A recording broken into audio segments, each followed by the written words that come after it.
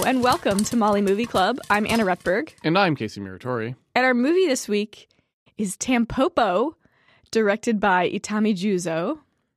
Tampopo is a film that I probably would never have known about if it weren't for the fact that I happened to go with a friend to a long time ago, to a food in film screening that was basically a film series. One of the things that happens in the world is that people try to make things that you do for entertainment into things that you do for a job. And, you know, I don't blame them. I make video games. So like that's, you know, we pulled that off brilliantly as an industry. But this was basically like somehow supposedly an academic thing happening at the University of Washington. And so one of the films in the food and film class, I guess it wasn't I don't know if it was a class or whatever. It was a series held by a film class, was Tampopo. I don't know what their other ones were. I don't remember. But I went to it and I was like, all right, whatever. And shockingly to me, the film was fantastic. That was the weirdest part about it, right? Because normally you think of some weird film I hadn't heard of. And I've seen a lot of films in contexts like that. And they're usually awful. Mm-hmm. But this one was actually great. I was like, holy cow. So I've always recommended it from then on. Yeah. Tampopo is fantastic. It's so unique. It's so creative. And it's also so wholesome.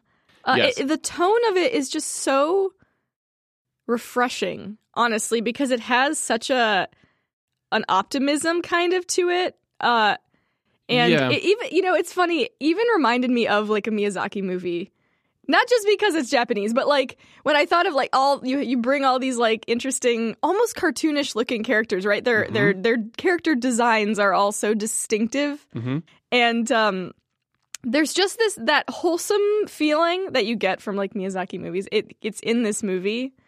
I agree. And I also think that it was made in the 80s. Yeah. Yeah. And I think that it has the same kind of charm to it that movies of that era have. Yes. And that we don't get anymore. Yep. A certain lack of cynicism in a thing, you know, even when you're watching fairly dramatic things like we talk about E.T. frequently or that sort of thing, they just seem to have a more charming, like more relatable aspect to them in some ways. I think it's like their ultimate view of humanity is like a positive thing, even when there's darkness. Whereas now I think everyone's in a bad place. Yeah, it seems like, and so watching this movie, I get those same kind of vibes that I get from a good classic 80s movie. Home Alone is another, I guess, example of the end of that trend, which I think was that early 90s maybe, I think. That whole era where, you know, movies just were happier in a way, or had a more positive core to them, you might say. And at that, when you watch something like Tampopo, I think what's so great about it is that it's a very playful movie. Yes. And it manages to keep coming up with new things in its game, right? Like it's like a constantly inventive, it almost feels a little bit like vaudevillian in a way. Like it's like there's a bunch of different acts tied together, all being presented in the same show. And of course, it features something that I've mentioned on the movie club before, which was this brilliant idea that I've never seen prior and I've never seen since, even though maybe you can go dig up a film if you know film history really well where this happens. They use this technique of just picking a character who happens to walk by the camera who's you've never seen before. They will follow that person and lead to a totally different like set of characters and plot. The most striking example of this is like the first time it happens when the two main characters from the ramen shop storyline, right?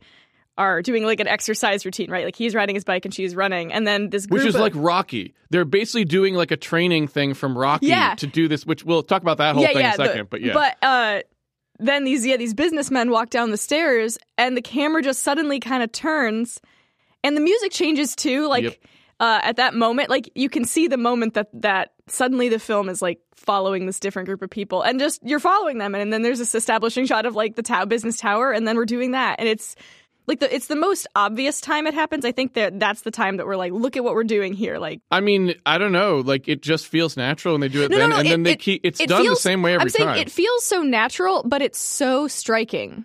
It's like that first time it happens. It's so impressive.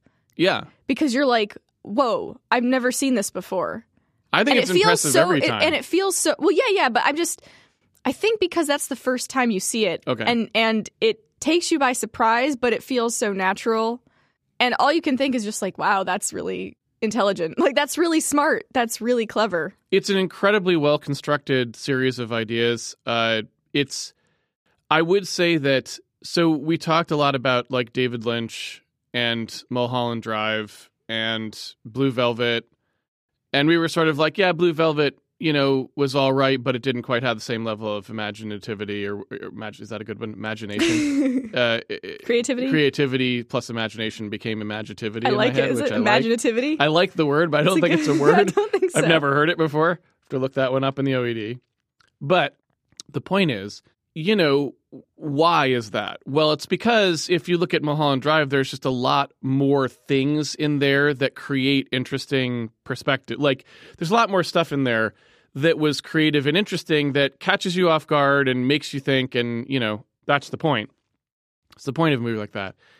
And I think that this movie deserves a lot of that same credit in my mind, because if you look at what they do, the way that Itami Juzo structures a scene like this, it's almost like he does all of the work of creating a like impressionistic kind of movie, and then does a bunch of work on top of it to make you feel like you aren't watching an It's one of the neatest things. It's like someone who creates a dissonant symphony and then does all this work to find just the right dissonance that sounds consonant to you. It does, it's this weird feat that it doesn't seem like it should be possible, but it is.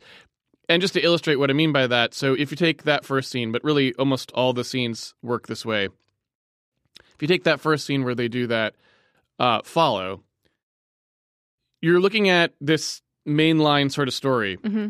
And we go to follow this group of businessmen, and we just continuously follow them up to their sort of like fancy, this like a French restaurant. That scene, by the way, that they're having a business. Cracks me up. They're having a business lunch, right? Yeah.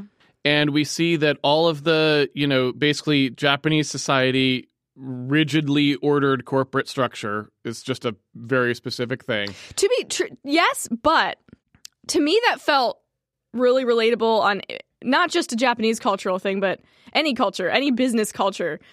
That idea of seniority and we all want to be the same, right? Like, we're all the same. We're all afraid to stand out and be more unique, right? We all wear suits. We're all trying to just be the same. And right? They don't really know anything about French cooking. Right. So they are all just like, I'll have this thing. And the rest of them are just kind of like, well, if that's what that person's having, that's what I'm going to have. And nobody really even, I don't think most of them can really read the menu even, probably, would be my guess. Well, and then, and on top of that, know what any of the stuff is, right? Yeah. So then you get down to the lowest rung guy who's already he's just like a crap attaché. And like, he was the guy who had to hold the briefcases and dropped them, right?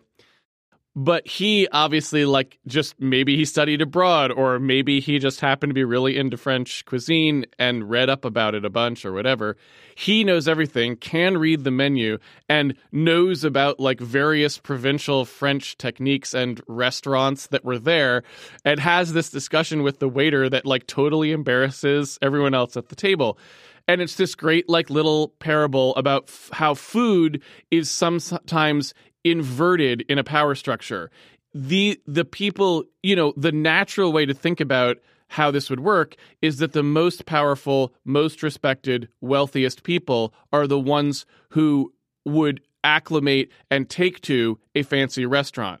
But we all know in reality that's not actually true of people. Sometimes, like, the poorest person may be the most passionate about food, and yet they don't have access to a restaurant like that. Well, this is something that they hit on multiple times throughout the film, because there's that entire scene where they go to the homeless men. Yes. And they are all, in their own ways, like, experts in food. Yes. And so it's definitely, it's that thing of, like, food is this universal thing that we all have a connection to, and your sort of status is not relevant, right? So we go right from that scene to following the waiter out of the dining room and into the private dining room for business affairs and out into the main dining room, where we find that there is an etiquette class being taught by someone who clearly just read, like, books on how people eat in Europe. Yes. That are totally wrong. But this is absolutely true. If you read about eating in Japan, for example, do the opposite thing. I've seen so many things on eating in Japan. Go to Japan, totally false, right? Like, those are the ideals of that society that they broadcast forward to you, but that is not what the working person who goes in to eat somewhere will necessarily do. There are rude people in Japan, just like there are rude people in America, and it becomes normalized, and then that's just how we eat, right?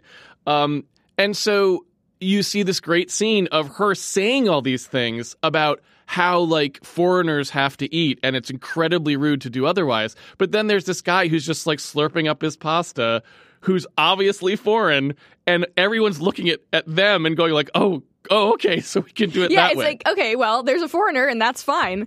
And then eventually even the... Well, we're just basically summarizing the movie, but yes. But I want to point something very specific about all this, so that's why I'm just, like, giving it. Then finally, they walk a tray up to a private room, because I guess there's, like, sort of like a hotel attached. It was a hotel restaurant. And the gangster who we meet at the beginning of this film is there with his lover. And they, like, do a bunch of food sex acts, right? Mm-hmm.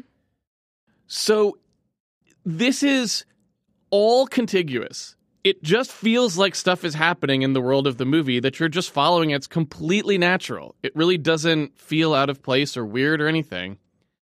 And yet somehow all of that is basically like a treatise on food, etiquette, and society, right? It's like it's almost like someone writing a term paper on, like, talking about how different elements of society use food.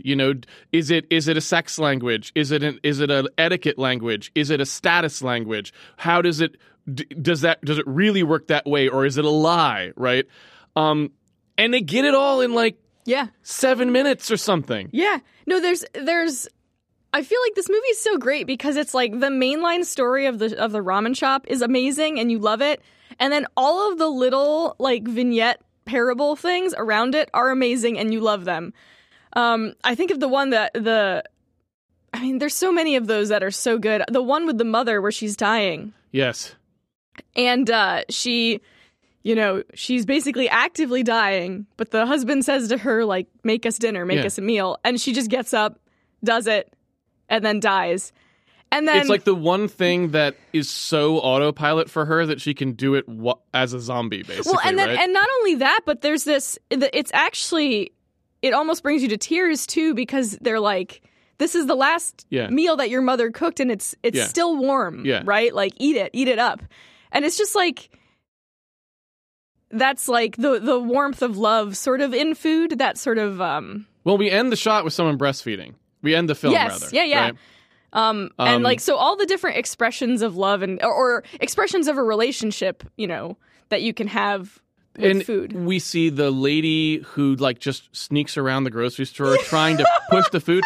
That's like this textural element of just like wanting to touch it, right? Like, because people have that sort of, they want to like the feel of the food, right? And it's just, they kept coming up with ways of the like the little kid with the sign around his neck, like, don't give me sweets. Yeah. Like that loss of innocence where like the guy gives him an ice cream cone because he just wants him to have it. It's really just remarkable. They get every sort of angle of how food affects our lives, from being poor to being rich, from being good to bad in what happens with food, from the sexual to the mundane. It's all in there. Yeah. And I just felt like when I saw this film, I didn't really even quite take all that in the first time because it's just like, what am I watching? It was like so wild that like all this stuff was in a movie. No, I do think, because this was my second time seeing it, and it felt a lot more like smooth. Like it had a smoother flow to it on the second viewing. I remember it feeling a bit more jarring on the first there's so much viewing. in it. I know, but the second time it felt perfect. It felt so like seamless and effortless sort of in the way it flows between these different, because it's so scattershot. Like there's all these different ideas, right? Yeah. It's circulating around this like one main through line story. But like that, first of all, that idea to even have that is so creative, but then to be able to like pull it off. And to have all of it be useful, like none of it, I think it would be easier to do a movie like this where, that was just sort of happening. And I kind of have seen some experimental films like that. I want to say like, something like Time Code by Steven Soderbergh, or I don't know, like, other movies, they're not necessarily coming to mind, but I've definitely seen a lot of films, right? Everyone has at this point. And a lot of times it's just like, yeah, okay, so you did this thing and it was just kind of dumb. Like, I'm not necessarily bagging on you for trying it because, that's how we find new things. But it just didn't add up to much.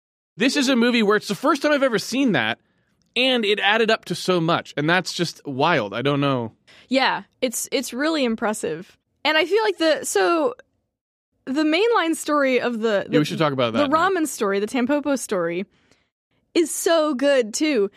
There's such an affection for Westerns in it. Yes. That it makes me so happy. Yeah. It's like you can feel the love that the director has for Westerns. It's basically just imagining that you had cowboys who were going to like rescue a damsel in distress, basically. An old school it even Western. does like the seven samurai, the Magnificent Seven, sort of like, yes, like we get this team together of separate guys, and at the end they all ride off into the sunset, go off their own way, and it's so good. Yes, and it's wild that I don't know why he decided to do this, right? I think it's just there's a love for it. Like yes. I think he just liked it, right? Like he liked Westerns, he liked that aspect of them, and that feel is so good. It's so unique. It fits perfectly somehow with this storyline. It's so weird that it worked. Like, but every single thing from that, every single thing in the story that happens in the ramen timeline, basically, is just a Western. From the opening, where like he's riding the range in his truck, right, with the horns on top, and it's got the kind of cowboy music, like, going behind it. He's got the hat. He's like kind of dressed up that way. He's got his sidekick, right? And literally everything that he has when he rides into town, he walks into the saloon which is the ramen shop, and immediately has an altercation with the bad dude in town, the drunk local, right? Yep. All of this stuff, it's just great. It's like, I don't know why you decided to do that. Like, because, you love Westerns, sure, but lots of people love Westerns. They don't decide to make a story about a ramen shop, right? It was this creative way of, like, merging those together. And like you said, like, the woman is in trouble because she doesn't know enough about how to run a ramen shop. She wasn't a ramen chef. Her husband left it to her.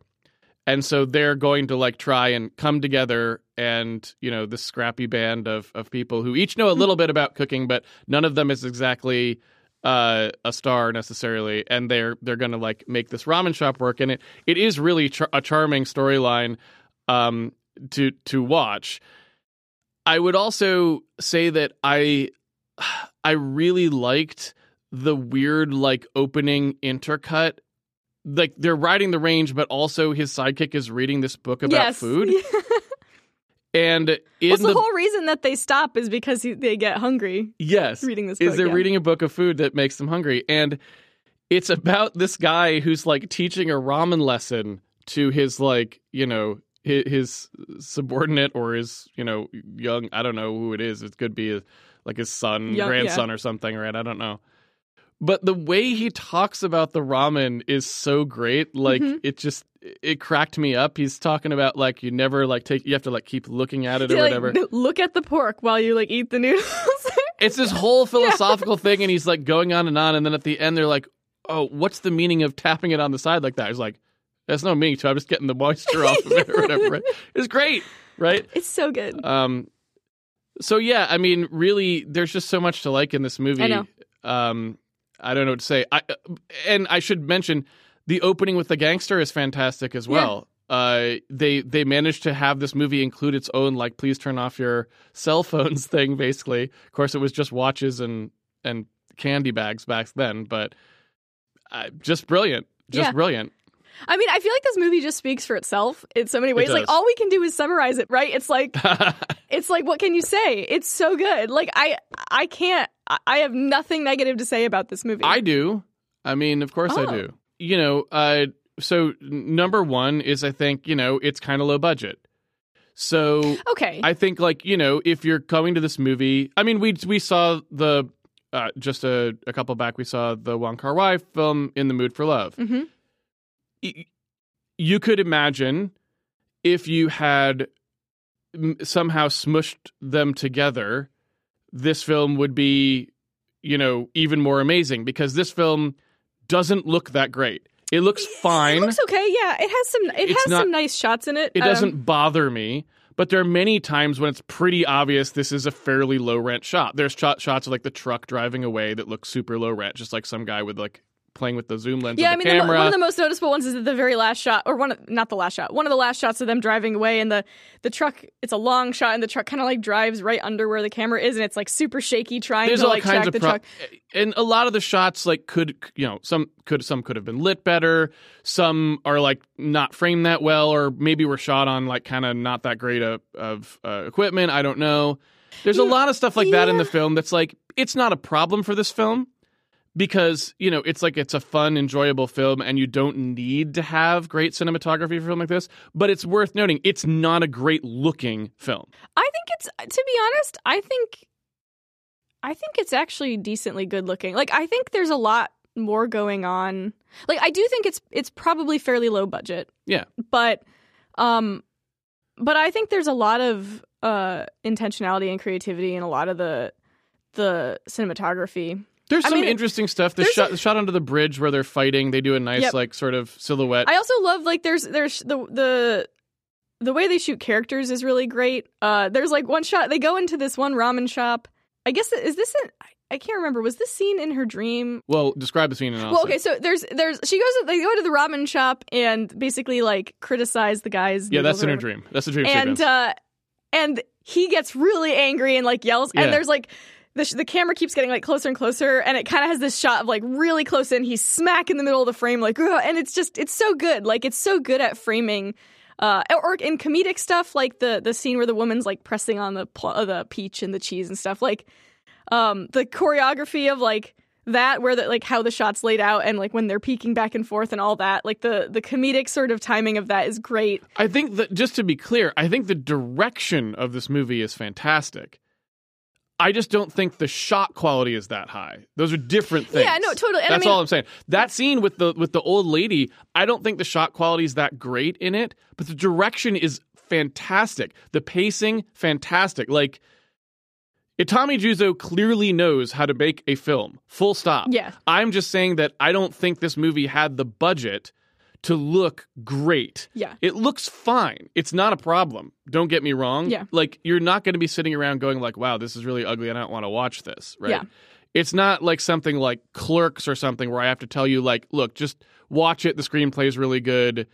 it looks like brown butt the entire time, but, whatever, right? Yeah. It was made for $5,000. What do you want? I would not say that this movie looks bad. It doesn't look bad. Yeah. It just doesn't look great. That's what I'm saying. So, like, a nitpick there when you're talking about a film that, like, I would call it a great film is that it's a great film for other reasons. But I think at the same time, there's something charming about that to me. Like, the movie is charming in so many ways, and even having that roughness is, like, charming. To me, it makes the film feel a little older, but, like, in a nice way, where it's like, yeah, like, it's not, as far as I could tell, it hasn't been, like, restored to the level that some films are, and it has this grainy kind of feel, this rougher feel, and, but I find that charming in this context. Well, either way, I would like point it that is the out. way. I think it's partly because it's just like, look, that's the way the film is, and it's all a part of what you're experiencing. And so I'm like, well, I love this film. I love the experience of watching it. That's a part of it.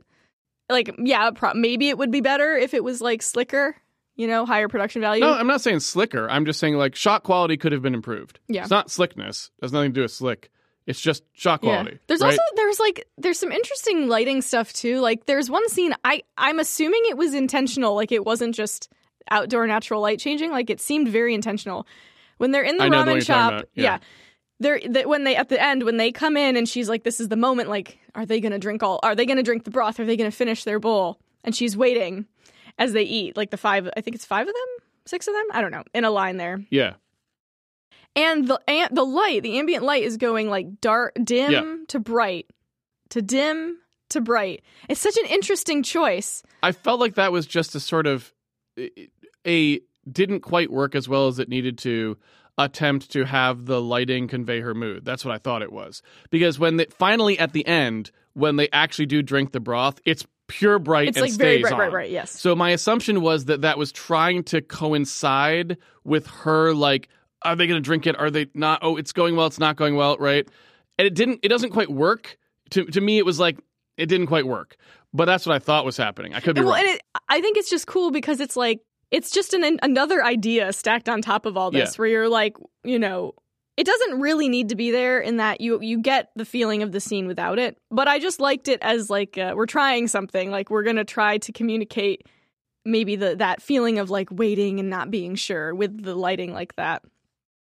It was an interesting, bold kind of choice that the movie is just filled with, right? It's filled with these really bold choices that basically always work or almost always work, which is so unusual. Like, and there's so many movies I feel like we've watched where there's sort of like this core idea that's maybe more experimental, and you kind of like you're like, yeah, I see what they were going for, but it just like doesn't quite work. And in this movie, it's just like there's so many creative, unique ideas, and they almost always work. And it's just really impressive. I would agree that one of the great things about this film is that it doesn't really ask you to do the work for it. Like a lot of experimental or art films are kind of like asking you to meet them more than halfway. It's like, I did this thing, but I didn't quite pull it off, so it's up to you to carry the ball, across the even across the goal line or whatever. Even a movie like Mulholland Drive that we love and we've praised a ton is like does ask the viewer to do a lot of more work, right? I don't know. I would put Mulholland Drive in the same category as this film, really. I wouldn't, because this one is I feel like a lot more accessible. I mean, in terms of what it's asking me to do. Like, I would say that this and Mulholland Drive both did all the work they were supposed to do. For a film like Mulholland Drive, it would be very bad if it did all of the work, because then the movie's not very interesting, right? Yeah, no, I mean, Mulholland Drive's not a good example because... But they did all the work they were supposed to do, meaning Mulholland Drive, I felt, got me all the way to the finish line of the movie has everything in it that it should, and nothing in it that it shouldn't, kind of a thing, right? Mm-hmm. And I feel like this movie is similar. They are ending at different points in terms of how much stuff they want to leave ambiguous, but that's not the same thing. Other movies are like, they stop short of where they should be. No matter how ambiguous they were supposed to be, they're like, they only got you 25% of the way there. Mm-hmm. And so they're asking me to do this other 75% of the work that they should have been doing, right? And this movie is like, yeah, it's definitely, it's doing everything it should do to leave you with what it should leave you with, even though some of the things, like, if you didn't quite catch it the first time you saw this film, you might be really confused as to why, like, the final shot is someone breastfeeding, right? But it makes perfect sense when you start to think about, like, oh, wait, all the vignettes are showing me, like, relationships of people with food, and, like, this film is sort of talking about how food works in our lives and what it does and all these other sorts of things, right? And then you're like, okay, I get it. Well, and as I said, the first time I saw this, I think I found it a bit more, like, overwhelming or like, you know, like with a lot of movies, right? I think on a second viewing, it's just easier to absorb it for Absolutely. what it is. Like, I remember liking it the first time, but this time I felt like, oh my gosh, this is like a great film, like a truly great film. Other things I thought needed some work. Yeah. I pretty much think almost all of the vignettes are good. So I felt like that part of the movie was the strongest. My complaints with this film actually lie mostly in the mainline story. I thought that there were some stuff, I thought it wasn't written as well as it should be, I guess is what I'd say. There are parts in the mainline story that I just don't think are that good. I didn't love the making the broth thing. Just that whole subplot, it just doesn't work for me, and I'll try to explain why. So I find it hard to kind of follow or get with the storyline where it's like, effectively what happens is she bribes the guy so she can watch how someone else makes the broth. She tries to make the broth that way, but doesn't like it because I guess maybe she didn't copy the recipe right. I'm not sure. So then they go to see Sensei, who's the hobo, like, vaudevillian troupe guy, right? I guess not a hobo. He doesn't ride the rail, but he's like that old school vaudevillian homeless person. I don't know what you want to call it. The performing troupe of homeless people that's like not a real thing in reality, but it exists in movies, right? Yeah. It's that thing. They go to see him, and he's supposed to, like, help her do the broth thing. So he teaches her a bunch of stuff. For some reason, the broth still isn't very good or something, which I don't quite understand. They also end up enlisting the help of, like, a chef who's supposed to help with the noodles. This is from... Well, he's not a chef. He's a chauffeur, isn't he? Who just does some cooking. I guess, but he does a lot of cooking. Like, he knows how to professionally prepare a snapping turtle. That doesn't sound like something a chauffeur would know how to do. It sounds like something only a chef would know how to do, but, you know, I don't know. And then finally, like, the carpenter guy is the guy who comes up with, like, the recipe to make the ramen work, which is like some, you know, putting some chili oil, or was it sesame oil? I don't remember. Sesame oil. Might have been sesame oil. Like green onions. On top. Pork or something. And I'm just like, that whole thing felt more like you just kind of wrote it. Like it felt forced. It felt like something where it's like, we want each of these characters to be contributing something, and sometimes we were able to make that work. Like, the fact that the chauffeur helped with the noodles felt clearer to me, and it, like, was more understandable. And I see how you were trying to do the Seven Samurai analogy where each person's going to play a role that's important here, and that works. The thing with the broth just did, like, so what did the old guy do? Like, nothing, really, I guess. Or... why did she bribe that other guy? Like, for no real reason, I guess? I don't know. And it just kind of like, it just didn't feel quite right. And it's not like it was bad, because all those things could happen. They're not, like, implausible or weird or anything. But I just felt like I was watching make work a lot of that time. It didn't feel, I wasn't like, I wanted to feel more invested in that story of, like, how are they going to get the good broth or whatever. And it just kind of felt like stuff was just happening, right? And so my main complaint with this movie is that there's stuff like that in the main timeline that I felt could have been better done. So another one that's like that is at the end, there's a shot where the truck drives away, and Piskin, I don't know why that's the person's name. So I don't know what it was actually in Japanese, because I didn't listen closely enough. I probably should have. But anyway, that guy is saying goodbye to the trucker, and he just kind of, like, runs on the side of the truck, like, which is clearly like an homage kind of shot, but doesn't make any sense. Like, it's just weird that it's happening.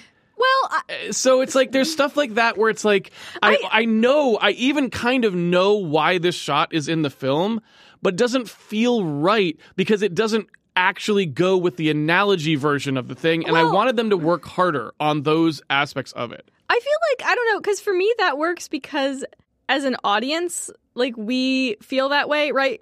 You're like, oh, this guy's going away. Like, he kind of loves her, the trucker. And he's leaving. He's driving off into the sunset or whatever. And I think as an audience, we're kind of feeling like, wait, no, don't go. But I mean, it doesn't make sense in context, is my point. I agree. Like I said, I know why the shot's in the film. I just don't think it feels natural for the shot to be in the film.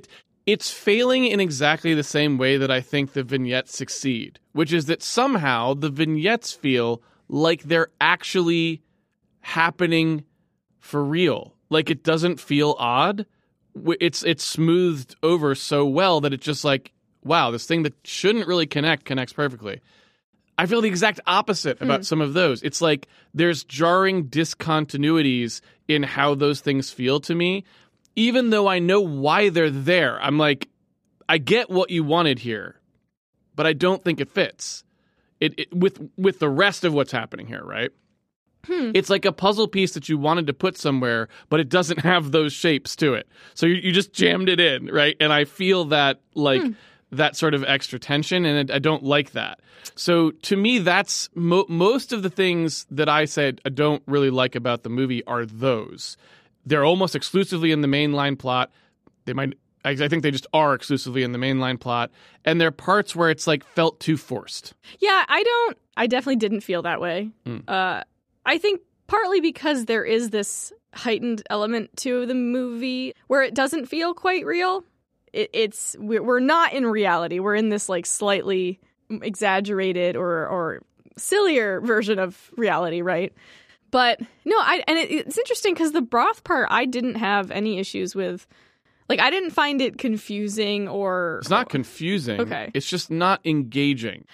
I definitely didn't feel that way. There was no point in the movie where I didn't feel engaged with it. It just felt to me like aimless, I guess is how I would say it. So you wanted to be more, at least I wanted to be more, invested in the triumph of the ramen shop. And I felt like too much of the writing for the ramen shop was about analogizing these shots, basically making it be like a blank, and not enough about this is just the story working really well for the ramen shop so that it's exciting in its own right. That's what I'm trying to say. And I felt like the movie falls down for me in that. Like, when I watch this movie, I watch it really for the vignettes. If it was just the ramen shop story, I don't think it would be that great. I'd be like, it's all right. It does some things good. It does some things bad. I'm half and half on it. That's interesting. The vignettes are the part that really make this movie special for me, not the ramen shop part, because I love the cowboy analogy. I do. But I feel like it needed better writing to really, like, make it be... To feel those moments more, to feel the moment of despair more, to feel the like triumph more. It doesn't get there. It's a little too superficial for me, and I want more. I wanted more punch with that. It's not far from it. Yeah, it's not, because like I would say when she succeeds, I found it to be like really awesome. You know, like I felt that, and I feel it when like. You know, that feeling of like when they all kind of go off their separate ways and he drives off, like I felt that. Like I felt the emotional impact of that. Not like I'm sitting here sobbing or something, but it's not asking you to be that emotional, right? Yeah, but you also thought it was cool that he threw away the teeth. So like, you know, We're not rehashing this. You take it. You Look, man, basically take it at its word, and I don't. The way you feel when you watch a movie is the way you feel, and you know it's going to be different for every person. There's no right or wrong in that way, right? It's like if it works for you, then it worked. I'm just saying, there's the thin red line runs right through Terrence Malick's bag of teeth, and some people are on one side of the Terrence Malick bag of teeth. And some people are on the other side. That's all I'm telling you. That's all I'm saying. That was just a tiny moment. I wouldn't have even brought it up, but you had to make a whole thing about it. I'm just saying there's a thing on the Molly Movie Club now called a tooth bag moment. And a tooth bag moment is where, like, you know, some people are like, yeah, all right, I'll buy into that, even though I don't think there was enough there to buy into. And then other people are like, no, I demand more. Yeah. This podcast should be called Terrence Malick's Bag of Teeth. We're renaming it from Molly Movie Club to Terrence Malick's Bag of Teeth. Can we not? How about Terrence Malick's Big Bag of Teeth? Any better? Why are we talking about that movie? I don't know. This is the Tampopo podcast.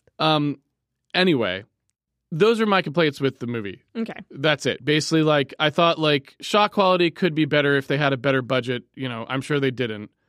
Although that said, you know, we've seen some movies like the John Carpenter Halloween where you're like, the movie cost basically nothing in American movie dollars and the world looks absolutely outstanding. So, you know, who knows? But either way, I don't know that they had the money to make this movie look any better. Well, and I also don't think this movie looked bad. I think there's a couple of moments. It doesn't look bad. There's a couple moments where I think the most noticeable one being that shot of the truck driving off where the camera just it's really struggling to track it. That's really the only one I can think of that actually feels like a little bit cheap. The rest feels, to me, totally fine. Yeah. I don't have any real complaints about it. And then for me, but not for you, I felt like the mainline storyline needed better writing.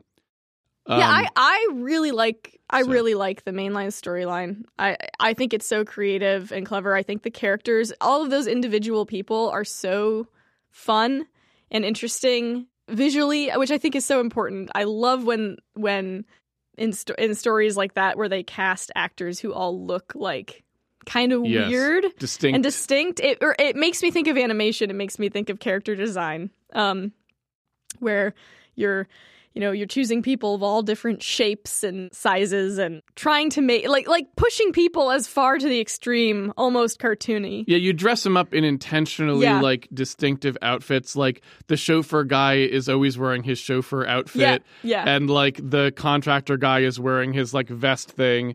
And the cowboy is wearing his hat and a scarf and the kid is wearing his t-shirt thing. And so they did the thing, it's like it's a comic, like it's a manga or whatever, right? It's like these are what the character designs are. I love that. Me too. I love when that happens in film. I love when reality is pushed to this kind of exaggerated extreme. I love that. And it works well for this movie because it is sort of doing, you know, surrealist things right in front of your face. And so like doing that kind of stuff makes perfect sense. Like you could imagine this as an anime. Absolutely. Like easily. Absolutely. And I love that. Yes. So yeah, I mean, I just love this movie. I love It also uses Mahler, which you love. Oh, I didn't mention that. I almost find it distracting. Okay. Because I know that Mahler's anytime it's like really the main theme they give to Tampopo is a section of Mahler 1. I know that symphony so well that it's almost distracting to hear. Okay. There's a lot of classical in it, more than just Mahler. And I love that. We've seen a number of movies in the movie club, I feel like now, where the soundtrack is entirely classical.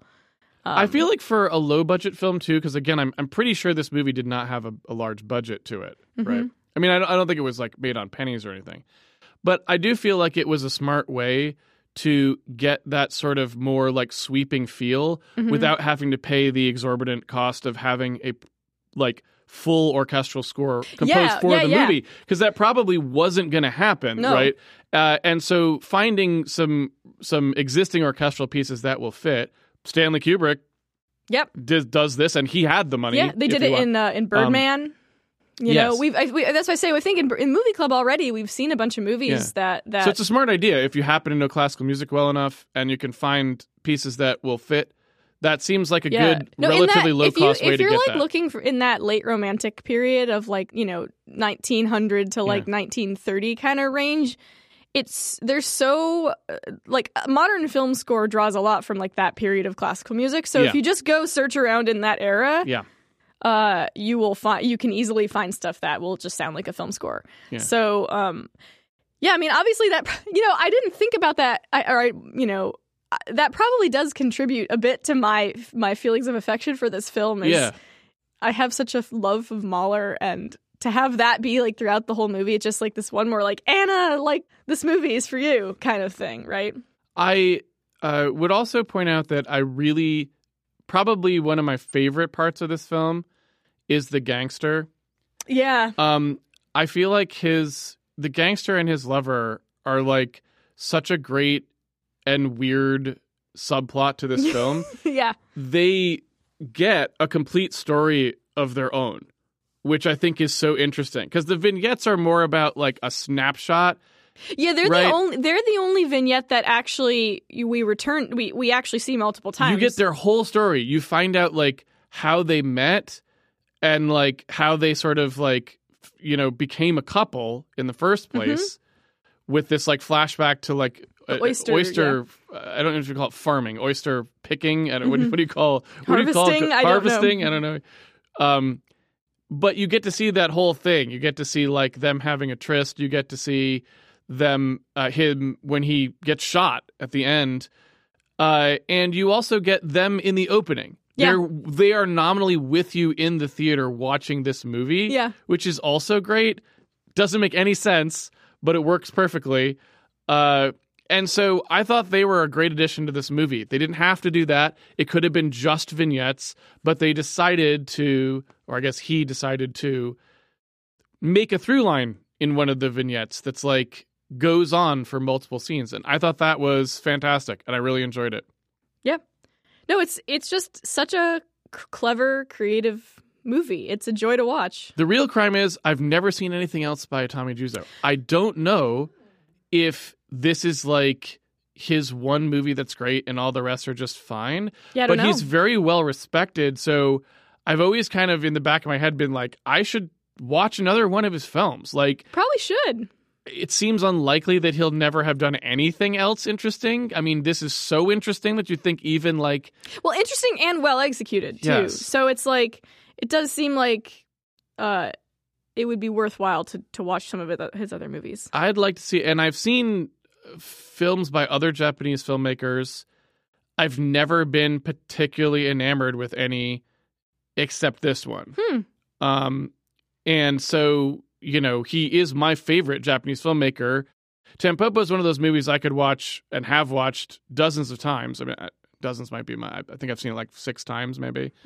Love it every time, and just gave me a lot to think about, both in terms of creative things the movie did and also just like as a treatise on food. It's really interesting. For me, my favorite thing about Tampopo is the sort of like creativity, the creative energy that you get from it. Like after watching it, you just feel like you want to go make something. And you feel like anything is possible. Like it's one of those movies where you're just like, oh crap, like here's this guy who just like comes out of nowhere doing all this crazy stuff and it all works. And you're just like, that's so freeing to see someone succeed that way. Yeah, absolutely. It's an inspirational film in that way. It really is. For creativity. For people who are creative. For creative people, I feel like this movie is definitely sort of like invigorating. It's exciting. I think it's also like relatably, like it's the things it's doing are easy enough to understand that you can get behind them too and be like, okay, I see how I might be able to do something. Yeah, it's completely unpretentious. Like, I think sometimes art film can feel a bit like snobbish or something. Well, because we only call things art films when they don't work. Right? Yeah. I mean, that's kind of the way, like a lot of times we don't call Mulholland Drive an art film because it works when you watch it. Yeah, I mean, I think there's this like faux intellectual thing that can go with some art film where it's like we have to come up with all these reasons why it's artistic, and what this one is just effortlessly artistic and creative and original. It's the same as jazz to me. It's basically like no one has to like remind you that something is jazz if the song is good because you just listen to it like that was a good song. You have to tell somebody it's jazz to convince them that something that they're hearing that sucks is actually it's their fault for not like appreciating it or something.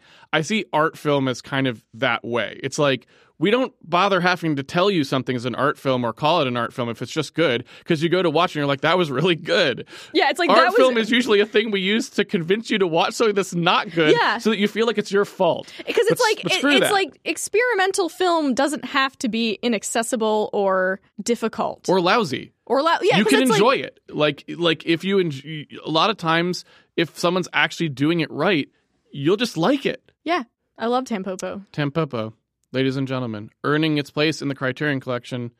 Yeah, a lot more than Vertigo. I would say this is definitely in my favorite films. I mean, that's a large category with lots of movies in it, but like I love it. I really love this movie. I think it's a great film. I would say I don't know that it cracks my top 10, but it's definitely in my like films everyone should watch because it is so unique in some of the things it does. And I think also, like I said, I don't know if there is some experimental film stuff somewhere you can find that this was drawing on to do that vignette work or whatever, because I haven't seen it, but maybe it's out there. Yeah, I mean, I have a hard time believing this is the only movie to have attempted that. It seems unlikely, but my point more with this is just that what's so striking to me in this movie is it works so well. Mm-hmm. I'm shocked nobody else does it. After seeing this, I'm like, if I was a filmmaker, I would totally use this trick now. Not all the time, but I would totally use it. And nobody seems to have done it since then, which is weird to me. Yeah. No, it's interesting. It's not more common. Like, I'm not going to say no one's done it because I haven't seen all the movies. Right. But in any, like, I've seen most mainstream movies and I've seen a lot of off-mainstream movies, and you just doesn't show up. No, it's interesting. It's weird. Because it seems like such a good idea. It's such a neat technique. Just put it in your back pocket. I mean, films are made up of techniques that you apply to get certain results, and a lot of the things that we take for granted in films today, like cuts of certain kinds or filming people walking towards the camera or things like this, someone had to do that at some point. Yeah. And then we go, oh, that works. That's good for this kind of thing. And then we do it. And to me, this film this showed a new technique working. Like, it's like, you can do this and it just works if you plan it out right. But it doesn't seem like anyone really does it, which is weird. I don't know. I thought it would have become a staple, but it didn't. It didn't. Well, I think that's probably all there is to say on Tampopo. I don't have anything else. Well, we hope you enjoyed watching it. Oh, one thing you should say is, what's your favorite type of ramen? My favorite type of ramen? Yeah. I like tsukemen. Okay. Dipping ramen. Okay. But I also haven't had like a huge variety of different ramens. So like, I'm not going to commit to saying I have a favorite yet. I think I need to try more ramen. Okay. What about you? I was talking more about like what's your favorite kind of ramen bowl, but you went with ramen style, which I totally respect. Oh, you meant like broth or... Yeah, but I totally respect that. Tsukemen is your favorite. That's a totally good answer. I just don't think I've had it. Honestly, I need to have more. But I do know I really like the... You like a dipping. I like strong broth. I like a dipper. Dipping, concentrated dipping. Okay. I enjoy that. I prefer a spicy miso or a tantan men, personally. Mm-hmm. I like a good spice in my ramen. I like a pork broth as well, I should mention. A tonkotsu you're broth. a pork broth guy. You're not interested in any like chicken or fish or anything. Spicy miso tonkotsu broth ramen is hard to argue with. I pretty much am I will show up for that bowl. I think I would shoyu or miso I'm happy with. My spice tolerance has gone up a lot in the last like year or so I should experiment some more with some spicy broths because I can handle it better now. Anyway, this is getting off the rails. No, it's not. It's important information. This is a film about food and about ramen. Well, and about how important ramen is and how important all the details are. So I feel like maybe we got to go to Santoka later today. Yep. Today we'll have to go get some ramen. There's not a lot of great ramen in the greater Seattle area, but if you look, you can find some. All right, folks. Well, thanks for joining us. This is the last episode in our January art film month. And a rep board. What is coming up in February? Well, actually, as this goes up, there should be a poll. Okay. For February's theme. I think it should still be ongoing. If this goes up Friday, that I think it's going to be a 7-day long poll. So you can probably vote for a couple more days on what you want February to be. They're going to the choices are sort of in the like romance kind of area. I think because of Valentine's Day. Yeah. Someone had mentioned that a while ago. They were like, someone had mentioned that in the mega thread. They listed some romantic movies or whatever and said maybe for February. And I thought that was a good idea. So I picked 4 categories that are vaguely, romance or interpersonal sort of relationship stuff. Okay. So go vote on that, and we'll let you know soon what the February movies are. Well, all right. I guess I don't know what I'll be watching next week, but you'll tell me. We'll know very, very, very soon. All right, everyone. Thanks for joining us. Bye.